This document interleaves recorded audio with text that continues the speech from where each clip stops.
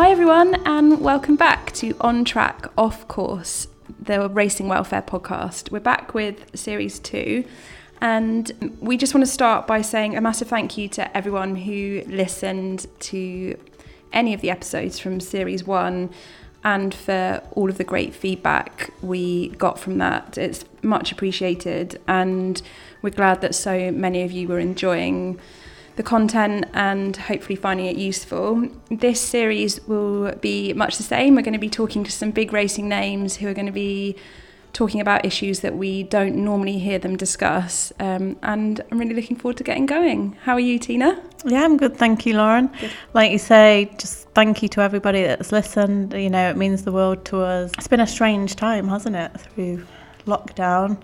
Well-being, which we focus on this podcast, has certainly sort of come to the forefront of people's minds, hasn't it, through this, what you'd call pretty dark times, to be honest, without sugarcoating anything. Yeah. So how have you been? How have you been managing your well-being through it? Yeah, I think up and down like everyone, but feeling a bit more positive now. The sun's out today, which always makes me feel better. I really think I was actually born to live in the Mediterranean, not Suffolk.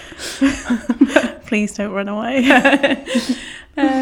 But yeah, and kind of looking forward to summer days and just hopefully, fingers crossed, being able to spend some more time with people in person. But yeah, what about you? How have you been managing your well-being? What have you been doing? Actually, something we were just talking about as we ironically scrolled through our Twitter feeds. I've really managed my social media. I've deleted my apps. You know, when you have an interest like racing or football or rugby or cricket or whatever it is, you can just find yourself scrolling and it never ends. I'll look it up on Safari now, maybe for an hour a day, but it just creates that little barrier. Instead of just being able to click straight into the app, just making it a little bit harder to log in and get to it has really helped not being on social media quite as much. I think that's always been, well, not always, but for the last couple of years has been something I've been really aware of, is the amount of time I spend on social media on my phone, and I've done the same as you and deleted the apps, and it makes such a huge difference. The other thing that we've both been doing actually is trying to do regular exercise 3 mornings a week. Tina sends me some hideous HIIT workout to do, but it just kicks the day off in the right way and gets your brain going, gets your body going, and I've been trying to do some more regular yoga, which I know some people kind of give a big sigh to, and it sounds...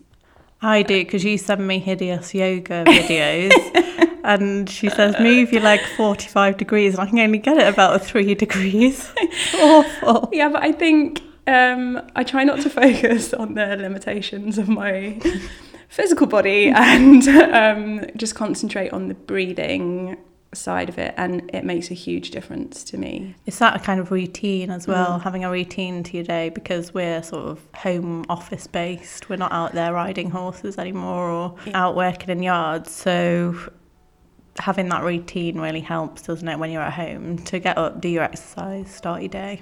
Yeah. In today's episode, we're going to be talking about anxiety, and we're going to be joined by racing TV broadcaster Tom Stanley, and I cannot wait for people to hear this interview.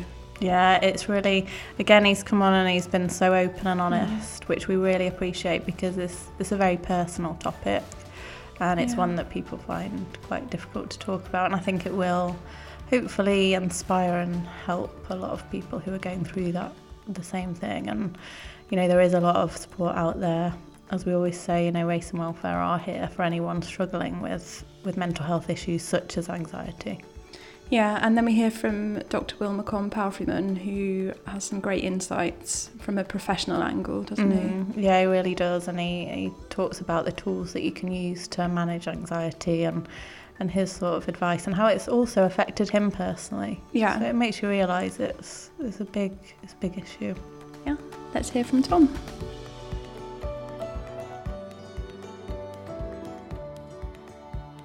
So I am thrilled to say we're joined now by racing TV presenter, broadcaster, rival podcast presenter, journalist, Tom Stanley. Thanks so much for joining us. Thanks very much for having me. It's definitely not a content rival podcast for No. talking about all the important issues in racing as opposed to tipping. But no, it's a pleasure to be here. I've followed this podcast since it started up, and I think it's a great thing to be out there. Thank you so much. I think people might be surprised to hear what we're going to talk to you about today. We're going to talk to Tom about anxiety, and it just struck me when I was trying to do a bit of Googling and research on you beforehand that, you know, you sort of come across as someone who's got everything. You've got the dream job, you've got the family, lovely wife, kid. I have to say, when I Googled you, I put Tom Stanley into Google and you come out on top. You're ahead of Tom Stanley, first Earl of Derby, another Tom Stanley who runs a national accountancy firm, and a professor of meta-analysis, whatever that is. So you're living the life, Tom. The professor of... There used to be a stage where I hoped people would think I was the professor of meta-analysis. I remember, not that I Googled myself, you but Googled there was yourself, yeah. Guilty. There was a point where I was like, who is this guy? But yes, good old racing TV. I'm up there. That's good to hear. So kind of, you know, just looking at all of that, you know, everything seems brilliant, and I think that's quite often the case with people. You're not kind of aware what's going on in people's everyday lives behind the scenes, and I'm just wondering if you can tell us a bit about your experience. Yeah, definitely. So I think that's really an interesting starting point, because I mean, the main reason I wanted to talk about anxiety here isn't just to talk about my own experience with it and encourage people to do the same and normalize those conversations, which I think is hugely important. But it's also to appeal to those who perhaps currently think the way I used to about anxiety. I definitely am hugely grateful for having what I would consider the dream job. It is not like going to work. It's wonderful, and I'm very lucky to do that, and also very lucky to have a great family, a hugely supportive family, which we'll definitely get a mention when discussing this subject matter. But as you say, you really don't know what's bubbling away behind the scenes necessarily, and I was certainly someone who would. So I think there's an important difference to make, or a different differentiation to hit upon here between depression and anxiety and my early view of it. So I think I grew up at a time where depression was definitely becoming more an accepted subject matter and an illness. And for whatever reason, I thought depression was something that not necessarily could affect anyone, but was certainly something that deserved respect. It was an illness, not a weakness, and anyone that suffered with depression would hopefully seek help, and it wasn't something they could really do anything about. But I certainly saw anxiety as something very different from that. If I came into contact with anyone who was open with their anxiety issues, unfortunately I'd probably be initially just a little bit judgmental and think, well, not really get the difference between feeling nervous about something or worried about something and actually being to the stage where you are crippled with anxiety. And I probably saw particularly social anxiety, I think, as somebody that is normally quite confident going into a room full of people or going to meet new people. I quite enjoy that process and still do, but we'll probably talk about other things around that. I thought people with those sorts of anxieties, unfortunately, perhaps they weren't doing the right thing vocationally, and they shouldn't be putting themselves in those situations, because it's not really something that is an illness. Anxiety, this is what I used to think, and it's probably something that you could just pull yourself out of, just a kind of a pull yourself together view, which I'm ashamed to say that is exactly how I thought. And there were often people who would be open about their anxiety, and I'd sort of see what they did for a job, or I'd see on social media they held a normal job and thought, well, it can't be that bad because you've got a normal job. So come on, pull yourself together. And certainly didn't grasp that it is quite, or can be quite so debilitating. So can you tell us a little bit about your experience with anxiety and when it started and how it sort of manifested? Because it can manifest in so many different ways, can't it? Oh, definitely. So it's relatively short term. It's not something I've been suffering from for a long time. I don't want this to become like a COVID debate, but it's likely that that is what brought it on. So generally, a bit of background before I started suffering, I used to get some nerves before doing a broadcast, for example. I thought that was quite a good thing. I used to, try and use it to your advantage. People say that, don't they? And it never went into sort of dangerous territory. I used to sort of thrive off those nerves, if you like, or try to anyway, and always see them as a positive. Very comfortably socially. Never thought for a second that anxiety was a word that I would ever have to use to describe anything going on in my life. I then, almost a year ago to the day, sort of around Cheltenham time, although it wasn't linked to that, became unwell, which with likely what was COVID, but hey, it can be anything, so that's not really the issue. It went on for quite some time with headache issues and nausea and dizziness, to the point where after a couple of weeks I thought, this is strange. We went into lockdown. I then convinced myself, being male, that I had some sort of brain tumor and had months to live. Genuinely going through my emails for the links to the wills, all these sorts of things. No, it's pathetic. Yeah, but that's what that's where I was. I saw a consultant, and he said, look, we'll give you a scan, but I don't think we're dealing with that sort of stuff, so don't worry. So that then put me at rest, and I thought that sort of week's worth of anxiety, paranoia about that, I thought would then pass. And then I developed a pain in my head, which is genuinely still there now. I've had it for every day for over a year. It's but not bad at all. It's now sort of a 2 out of 10 pain in the same part of my head. It's being diagnosed as something called a nummular headache, and it's totally manageable, fine. And I'm on medication to help with that. But what came out of this chronic pain was this feeling of fear and anxiety, which at first I didn't know what it was. It started to affect my sleep initially, not knowing what was wrong with me. And I was then quite happy with the lockdown process of not having to leave the house, not having to go anywhere. And I just sort of my wife would notice slight differences in me, that I wasn't so communicative. I certainly didn't want to go for those walks with people, perhaps that you were allowed to, one-on-one. I didn't really want to talk about it.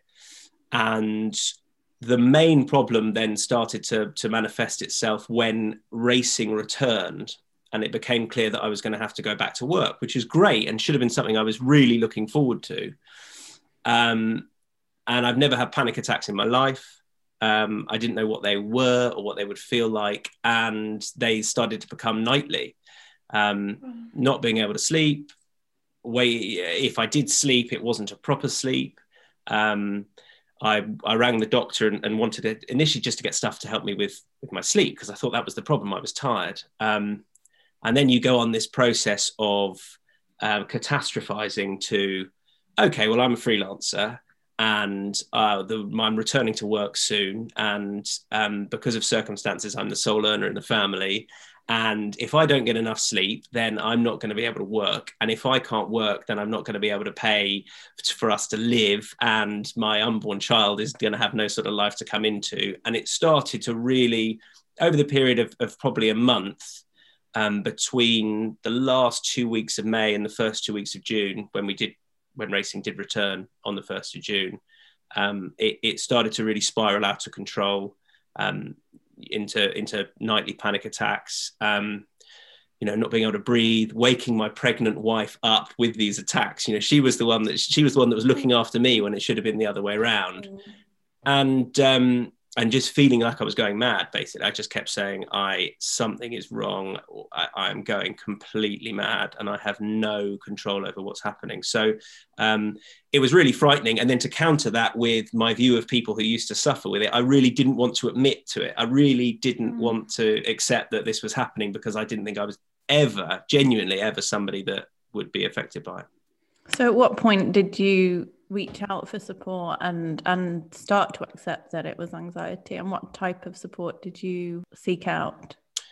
So I'm really conscious as well, but in this, that my experience of it has been relatively short term and short lived, and I'm very lucky that that's the case. And there may be some people listening to this out there who have had, and I genuinely don't know how they've coped dealing with it for a long period of time, because it ate away at me for the short period of time that I was really suffering with it. So it was my wife initially who said, I'm very lucky that she's somebody that's very open to these sorts of issues. She has taken medication before for mental health issues. And she said, call the doctor immediately, request some medication, and you need to go on some sort of program to help get out of this spiral. And so I called my doctor, who was absolutely brilliant. And you know what was interesting? There was a marked difference between ringing the doctor every week saying, I've still got this pain in my head, to ringing the doctor and saying, I'm having panic attacks and crazy thoughts. And that was the good thing about that was there was immediately a different reaction from her.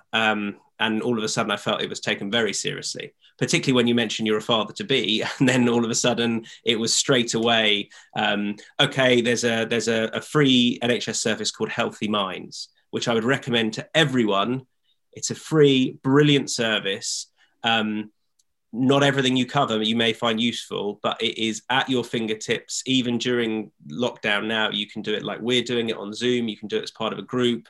I just requested a weekly phone call where the same practitioner would ring me at the same time every week and go through different practices I could use, basically CBT, cognitive behavioral therapy, to try and get to the root of where this problem was coming from. And over the course of 6 weeks, I found that incredibly beneficial. There is a differentiation between whether you feel you're suffering from depression or low mood or anxiety. My low mood scores were always quite low and my anxiety scores were always quite high, but I can definitely see how one can absolutely lead to the other, and how if I hadn't have addressed the anxiety initially, it could definitely have progressed into low mood. But equally, all this time I was going to work and I was going on course and going onto racing TV, and nobody hopefully would have known that there was anything wrong. But I do realize how it can bubble away under the surface for people, and yet other people may have no idea.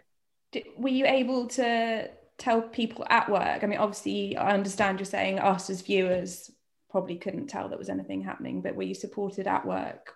Yeah, absolutely. So even as a freelancer, I felt very supportive with the two bits of work mainly I do. Obviously, one is a podcast I do from home with Matchbook, and that was fine. That was, to be honest, I didn't need to say anything to them, because the anxiety was surrounded about having to go out and leave the house and meet people and speak to people and be seen at the racecourse on screen.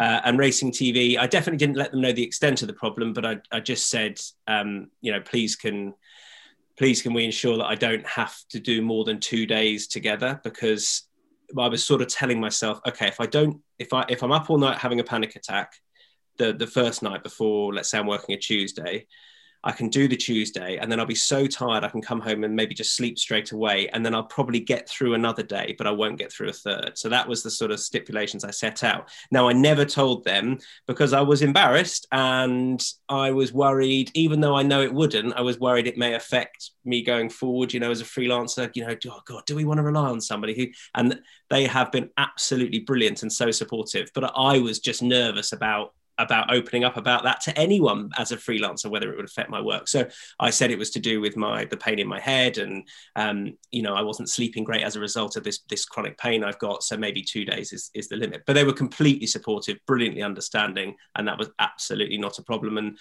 certainly for those first few weeks, it felt like the rota was half tailored to help me. So that was great. I was very fortunate in that instance, and I wouldn't like to think anybody that feels they can't go to work because of the issues they're suffering is sort of feeling under pressure to do so, I think that would be a horrible position to be in. Obviously, you've had the birth of your child since all of this has happened. Has that affected you in any way, positive or negative? I think, well, it's had a negative impact on the sleep, but I think it's had a positive impact on. I think, to be honest, the whole experience has had a positive impact on realizing what's personally important in life. Just before I was ill last year, there was a lot of traveling, genuinely living my dream job, and that was great, but also maybe looking out quite a lot as opposed to looking in. And now this whole lockdown experience, plus the sort of personal year that myself and my wife have had with the birth of a baby, with I'm very much feel more stay at home based now, which is great. The other thing I wanted to mention is that medication wise, I'm now on medication for this pain in my head, but that's also one of the joyous side effects for me, is that it's also an anti-anxiety drug. And it's taken me a little bit of time to be able to admit that I take the pill for the anxiety just as much as I take it for the pain. Whereas initially I told everyone, oh, I take this pill. What's it called? Oh, it's called duloxetine. And then I'd think, oh God, they might go and look it up and see it's an antidepressant. But, I take it for the pain. The amount I take it for, the mgs I take, it's for the pain. It would be a higher dose if it was for anxiety or depression, just so you know. But the fact of the matter is, I reap the rewards of the anti-anxiety nature of the drug probably more than the anti-pain side. And that has helped hugely with sleep and outlook and everything alongside the CBT. And when you said you had those weekly calls where you'd go through techniques to help you, what did you find were the most effective techniques for the anxiety, and what tools have sort of helped you get through it and to recover and to keep going and get back to work? So I found the main one was something called worry time, where when you feel the anxiety coming on, it's normally about one or two specific things, and as opposed to at that moment allowing it to manifest within you and take control, you have a designated time of day where you allow yourself to worry about it. So you could say it's fine to worry about that, usually completely ridiculous thought, but it's fine. But we just have to do it at 8 p.m. or whatever time you set aside. And then I spoke through Rishi Prasad, a colleague, his good friend, a chap called Richard Moat. They did some work together during the lockdown and still are, and did an important podcast. He put me in touch with him, and he just added a little bit to that to suggest that worry time shouldn't just be spent inside the head. It was important to write it down. So that has transitioned into me keeping a diary. I mean, if you'd have told 21-year-old me that I'd be keeping a diary. Is it a gratitude diary? There's a bit of both in there now.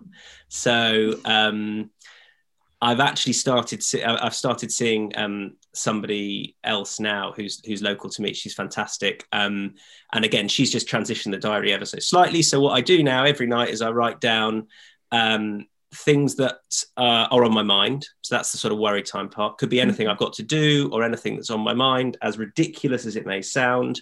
And then 3 things I want to achieve the following day. They can be as big or small as anything. And then everything that I'm grateful for at the end of it.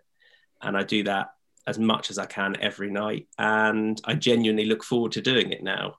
Although I would have curled up into a ball or maybe just pointed and laughed at myself if you'd have told me 10 years ago that's what I'd be doing. But I feel like I need to do that now and really enjoy doing it. Honestly, it is so refreshing to hear anyone talk like that and admit that, and to see that change in how you feel about it.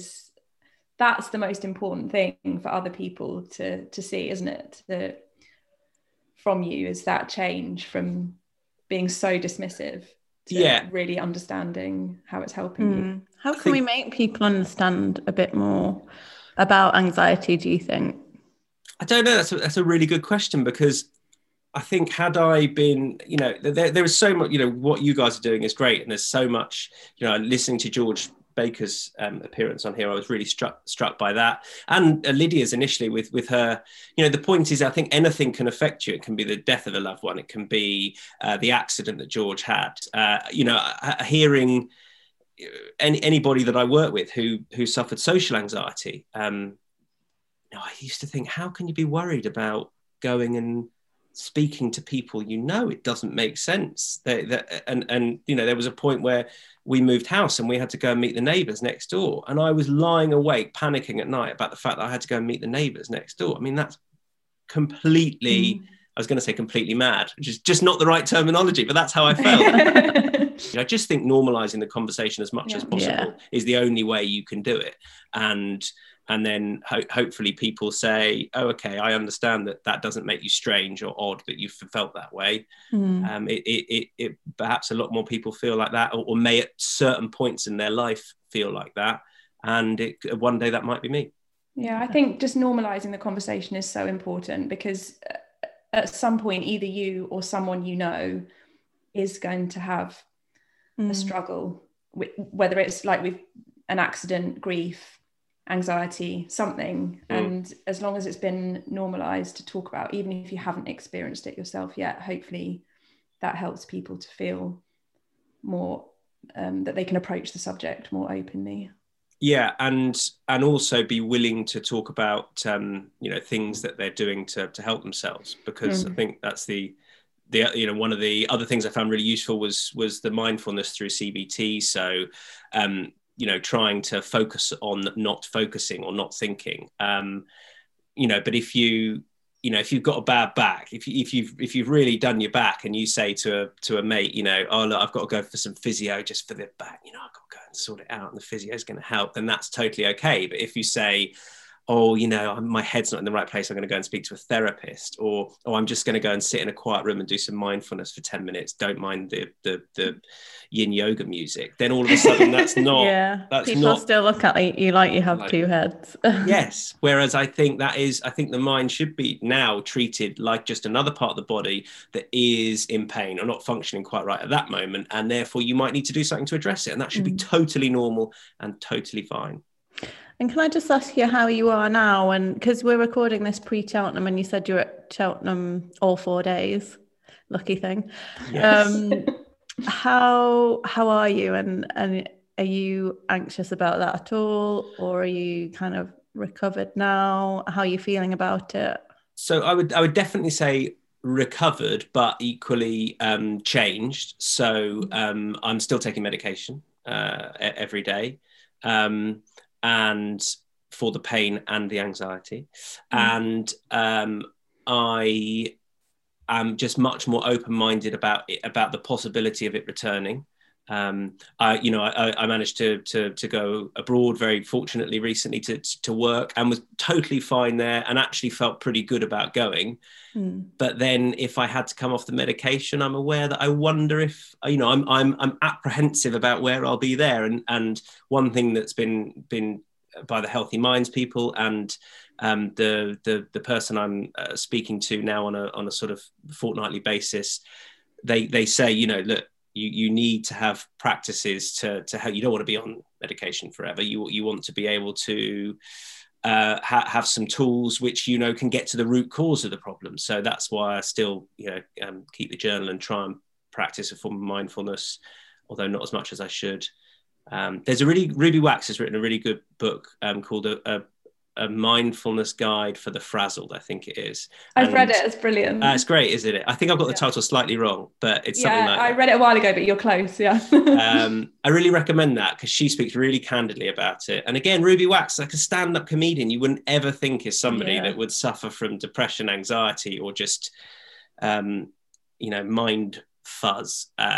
And she now has gone and done a PhD in mindfulness, and she practices it every day. So I think things like that are, they can definitely help. Even if you don't do it every day, it will definitely help. So yeah, I've got these tools which I feel comfortable with, and I feel recovered, but equally I'm aware that it happened, and perhaps at some stage it will rear its head again, and I'll have to deal with it. Oh, well, thank you so much for joining us and for being so open and so honest. Honestly, it's been so great to hear from you.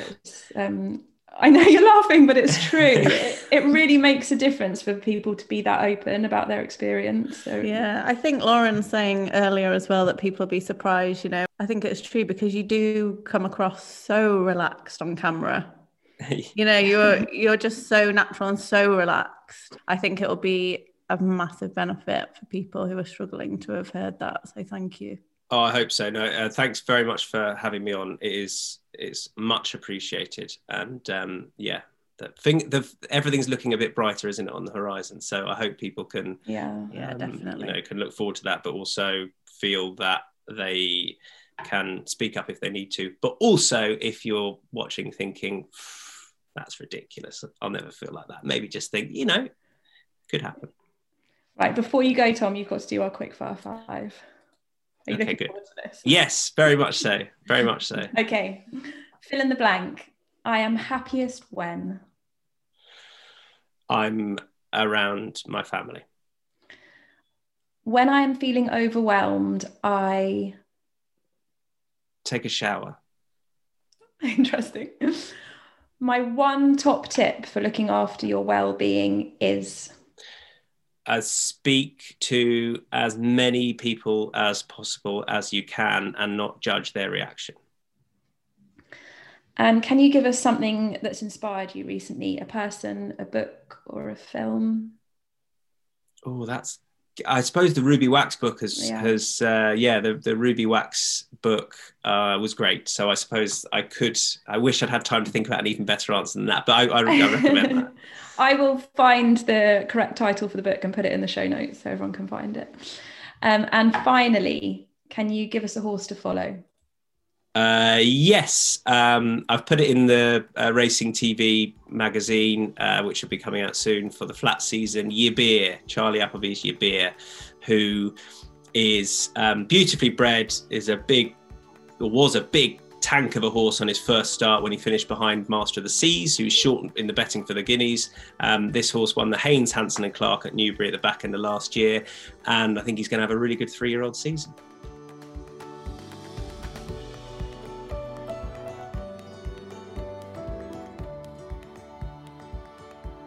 So we're joined now by Dr. Will McComb-Proufeman, who's a chartered sports psychologist, and Will has an interest in lots of sports, but also in horse racing. And back in 2018, 2019, carried out some research with Racing Welfare into mental health in the industry, both in terms of conditions at work and provision within the industry, and some suggestions about the best way to carry that forward, that research. And thanks so much for joining us, Will. No, it's lovely to be here. It's nice to be chatting with you guys. So no, thank you. Hi, Will. So today's topic for this podcast is we're focusing on anxiety, and we've just spoken to Racing TV broadcaster Tom Stanley. And one of the things he mentioned is that he felt that it was compounded by COVID and lockdown. Is that something that you've seen recently? Is that a trend? Is it something that has been heightened by lockdown and the effects of it? Yeah, I suppose just with 2 levels to it. One, from practice, certainly across other sports, I've seen elements of that. So I think a lot of athletes are concerned, a lot of sports people are concerned about their futures, financially and for other reasons. So I think it certainly has increased. We know there's prevalence there in certain groups as well, certainly young people, and maybe as I said, financially insecure. So from a practice perspective, definitely I've seen an increase, I suppose, in that. And the research, I suppose, would back that up. Now, it kind of varies. The problem with research, I suppose, over an anxiety over the last 12 months is that we're only starting to really get a grip on what's coming out now. That's the problem with research. But we know there's certainly, it's gone up. We know that the kind of anxiety amongst the population sits around 20%.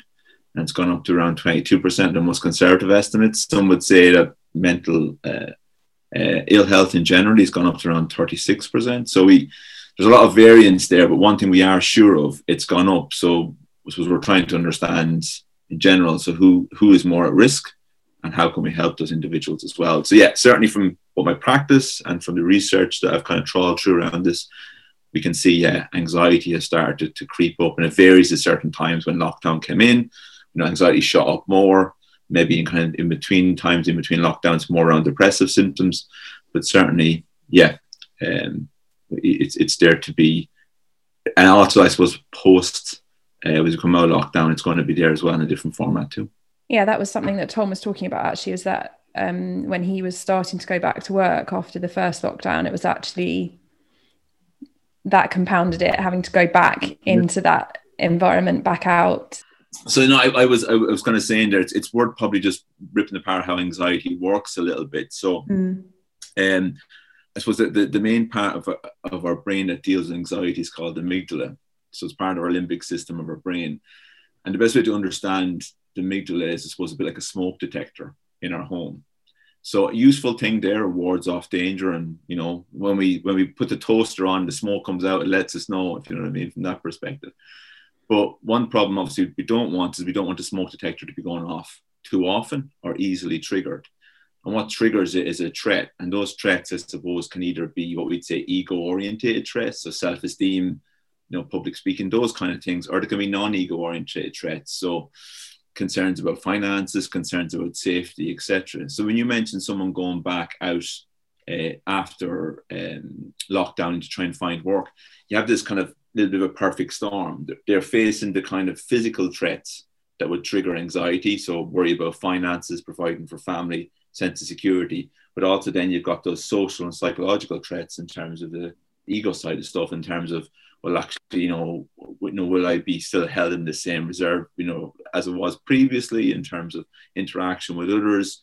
How will I be judged by other people if I can't get money? So you're kind of getting a bit of a perfect storm in terms of insecurity. So yeah, I think there's a different form of anxiety in terms of we're worried about, the mourning and loss that comes with the pandemic. But then we've also got this kind of other form of anxiety that comes in when we creep out of it as well. So yeah, it's kind of like an anxiety roller coaster a little bit in different ways. Yeah. Do you think people in general are starting to understand anxiety a bit more, or even recognize those symptoms in themselves as something that is worthy of seeking support for? I think previously a lot of people kind of think, it's just, I'll get over this, it'll go away, it's just a momentary lapse in my life. But actually it is something that's worthy of proper support. Yeah, it's a funny one, because we'll all experience anxiety regularly. It's something, as I said, it's part of our brain, it's something that we do need. And we know that, for example, about 80% of the population will have anxiety fairly regularly in different forms. And that's just the day-to-days of life. But there is about 5% of the population of what we call general anxiety disorder, GAD. So they will have it more regularly, it'll be deeper, more profound, etc. So I suppose it's two parts to that. One is educating yourself to know how to manage the anxiety of daily life. And that might not be necessarily seeking out professional help, but a greater understanding of yourself, your emotions, and how you might have coping mechanisms. But also to know when that might slip, or how for some individuals out there, how that might slip into a more clinical realm.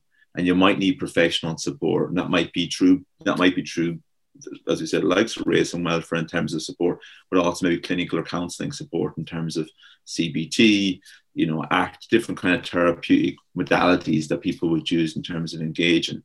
But certainly for the day-to-day, it's worth knowing, I suppose, what anxiety is, how it affects us, and also how we can cope with it, because not everybody's going to require going to a professional and seek help over that.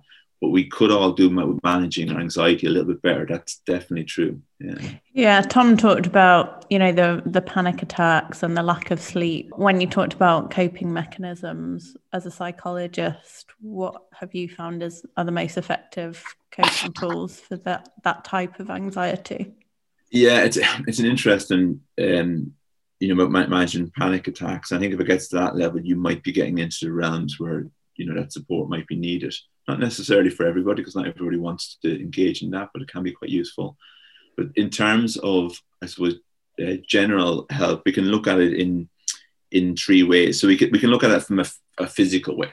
Okay, so we know that anxiety will manifest itself physical. So increased heart rates. Any of you guys have ever done public speaking? I know you're highly professional at what you do, but I often get the feeling that you might get a feeling that you get the sweaty hands.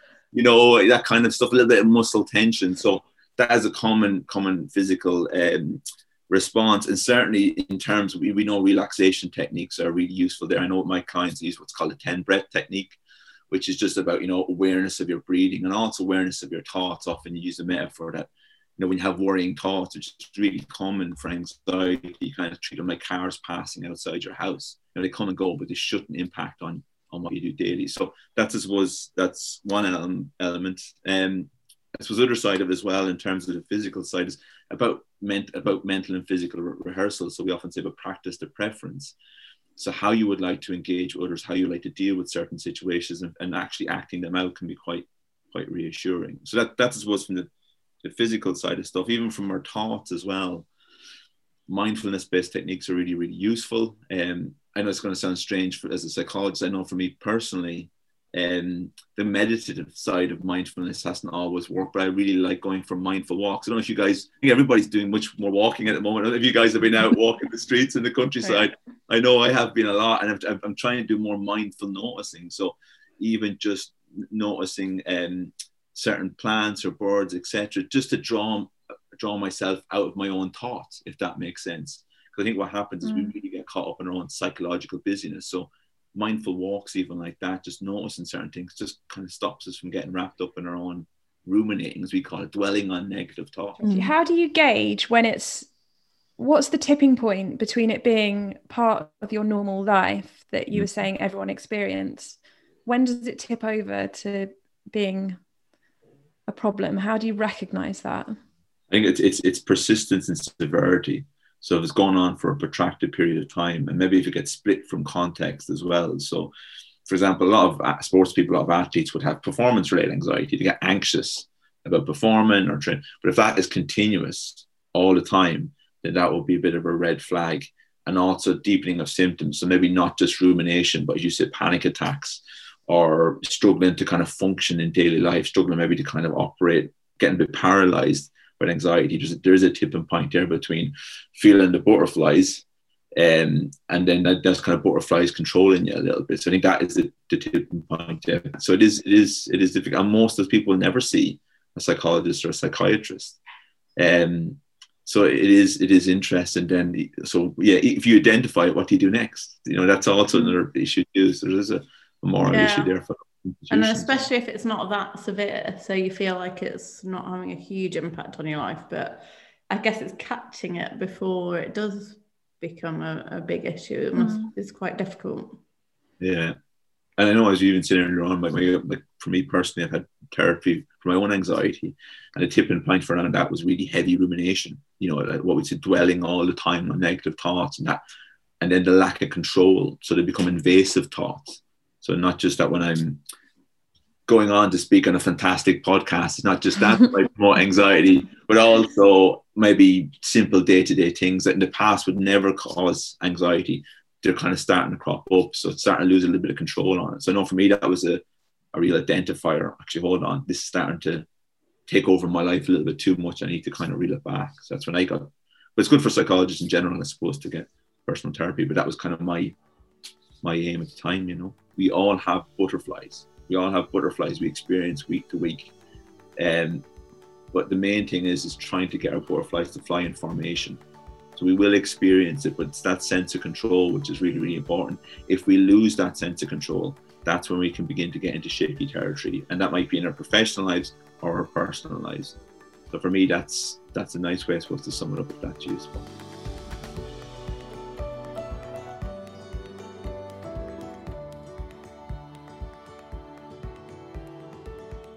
So a huge thank you to both Tom and Will for joining us today. I hope you all enjoyed listening to them as much as we did.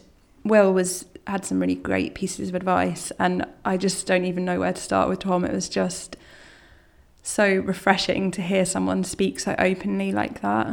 Yeah, it really was about a topic that affects so many people. And as Will said, it's sort of been exacerbated through lockdown and the recent circumstances with COVID. So it was really inspiring, wasn't it, to hear from Tom and just to see how open he was about it.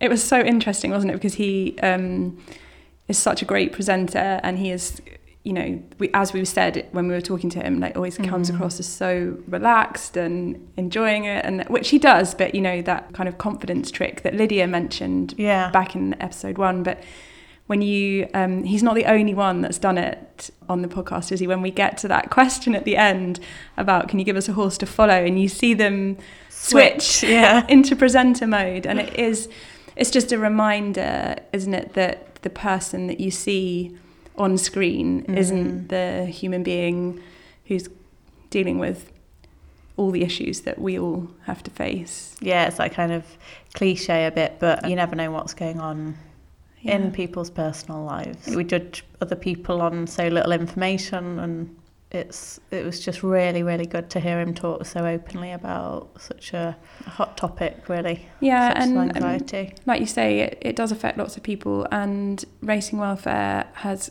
got a huge wealth of support available for this kind of issue, haven't we? Yeah, I mean, there's so much support. So actually as well, what was interesting is that last year there was a 153% increase in support for mental health offered by Racing Welfare. So that's really positive in that it shows people in racing are coming forward for support as well.